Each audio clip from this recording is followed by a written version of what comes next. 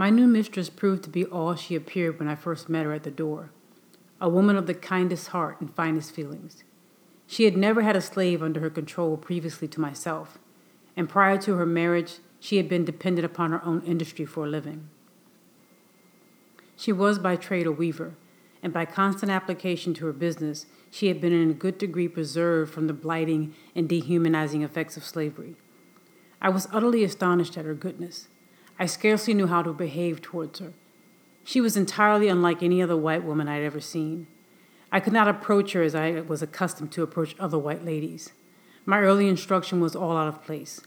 The crouching servility usually so acceptable a quality in a slave did not answer when manifested toward her.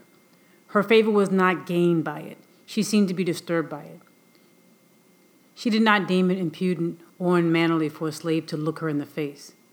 The meanest slave was put fully at ease in her presence, and none left without feeling better for having seen her. Her face was made of heavenly smiles, and her voice of tranquil music.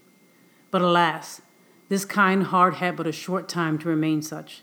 The fatal poison of irresponsible power was already in her hands, and soon commenced its infernal work. That cheerful eye under the influence of slavery soon became red with rage. That voice, made of all sweet accord, changed to one of harsh and horrid discord, and that angelic face gave place to that of a demon. Very soon after I went to live with Mr. and Mrs. Auld, she very kindly commenced to teach me the ABC. After I had learned this, she assisted me in learning to spell words of 3 and 4 letters.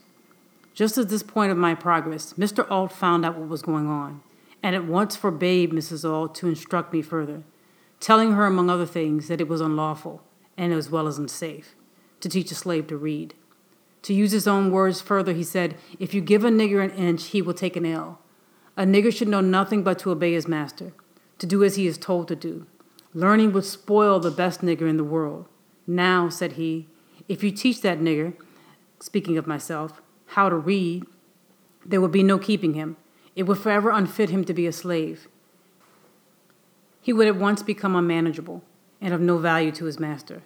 As to himself, it could do him no good, but a great deal of harm. It would make him discontented and unhappy." These words sank deep into my heart and stirred up sentiments within that lay slumbering, and called into existence an entirely new train of thought. It was a new and special revelation, explaining dark and mysterious things with which my youthful understanding had struggled, but struggled in vain. I now understood what had been to me a most perplexing difficulty, to wit, the white man's power to enslave the black man. It was a grand achievement, and I prized it highly. From that moment, I understood the pathway from slavery to freedom. It was just what I wanted. I had got it at a time when I least expected it. Whilst I was saddened by the thought of losing the aid of my kind mistress, I was gladdened by the invaluable instruction which, by the merest accident, I had gained from my master. Though conscious of the difficulty of learning without a teacher, I set out with high hope and a fixed purpose, at whatever cost of trouble, to learn how to read. The very decided manner with which he spoke and strove to impress his wife with the evil consequences of giving me instruction served to convince me that he was deeply sensible of the truths that he was uttering. It gave me the best assurance that I may rely with the utmost confidence on the results which he said would follow from teaching me to read. What he most dreaded, that I most desired. What he most loved, that I most hated. That which to him was a great evil, to be carefully shunned, was to me a great good, to be diligently sought. And the argument which he so warmly urged against my learning to read only served to inspire me with a desire and determination to learn. In learning to read, I owe almost as much to the bitter opposition of my master as to the kindly aid of my mistress. I acknowledge the benefit of both. I had resided but a short time in Baltimore before I observed a marked difference in the treatment of slaves from that which I had witnessed on the country. A city slave is almost a free man, compared with a slave on a plantation. He's much better fed and clothed and enjoys privileges altogether unknown to the slave on the plantation. There is a vestige of decency, a sense of shame, that does much to curb and check those outbreaks of atrocious cruelty so commonly enacted upon the plantation. He is a desperate slaveholder who will shock the humanity of his non-slaveholding neighbors with the cries of his lacerated slave. Few are willing to incur the odium attaching to the reputation of being a cruel master. And above all things, they would not want to be known as not giving a slave enough to eat. Every city slaveholder is anxious to have it known of him that he feeds his slaves well, and it is due to them to say that most of them do give their slaves enough to eat. There are, however, some painful exceptions to this rule. Directly opposite to us on Philpott Street lived Mr. Thomas Hamilton. He owned 2 slaves. Their names were Henrietta and Mary. Henrietta was about 22 years of age. Mary was about 14. And of all the mangled and emaciated creatures I've ever looked upon, these 2 were the most so. His heart must be harder than stone that could look upon these unmoved.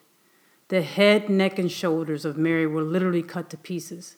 I have frequently felt her head and found it nearly covered with festering sores caused by the lash of her cruel mistress.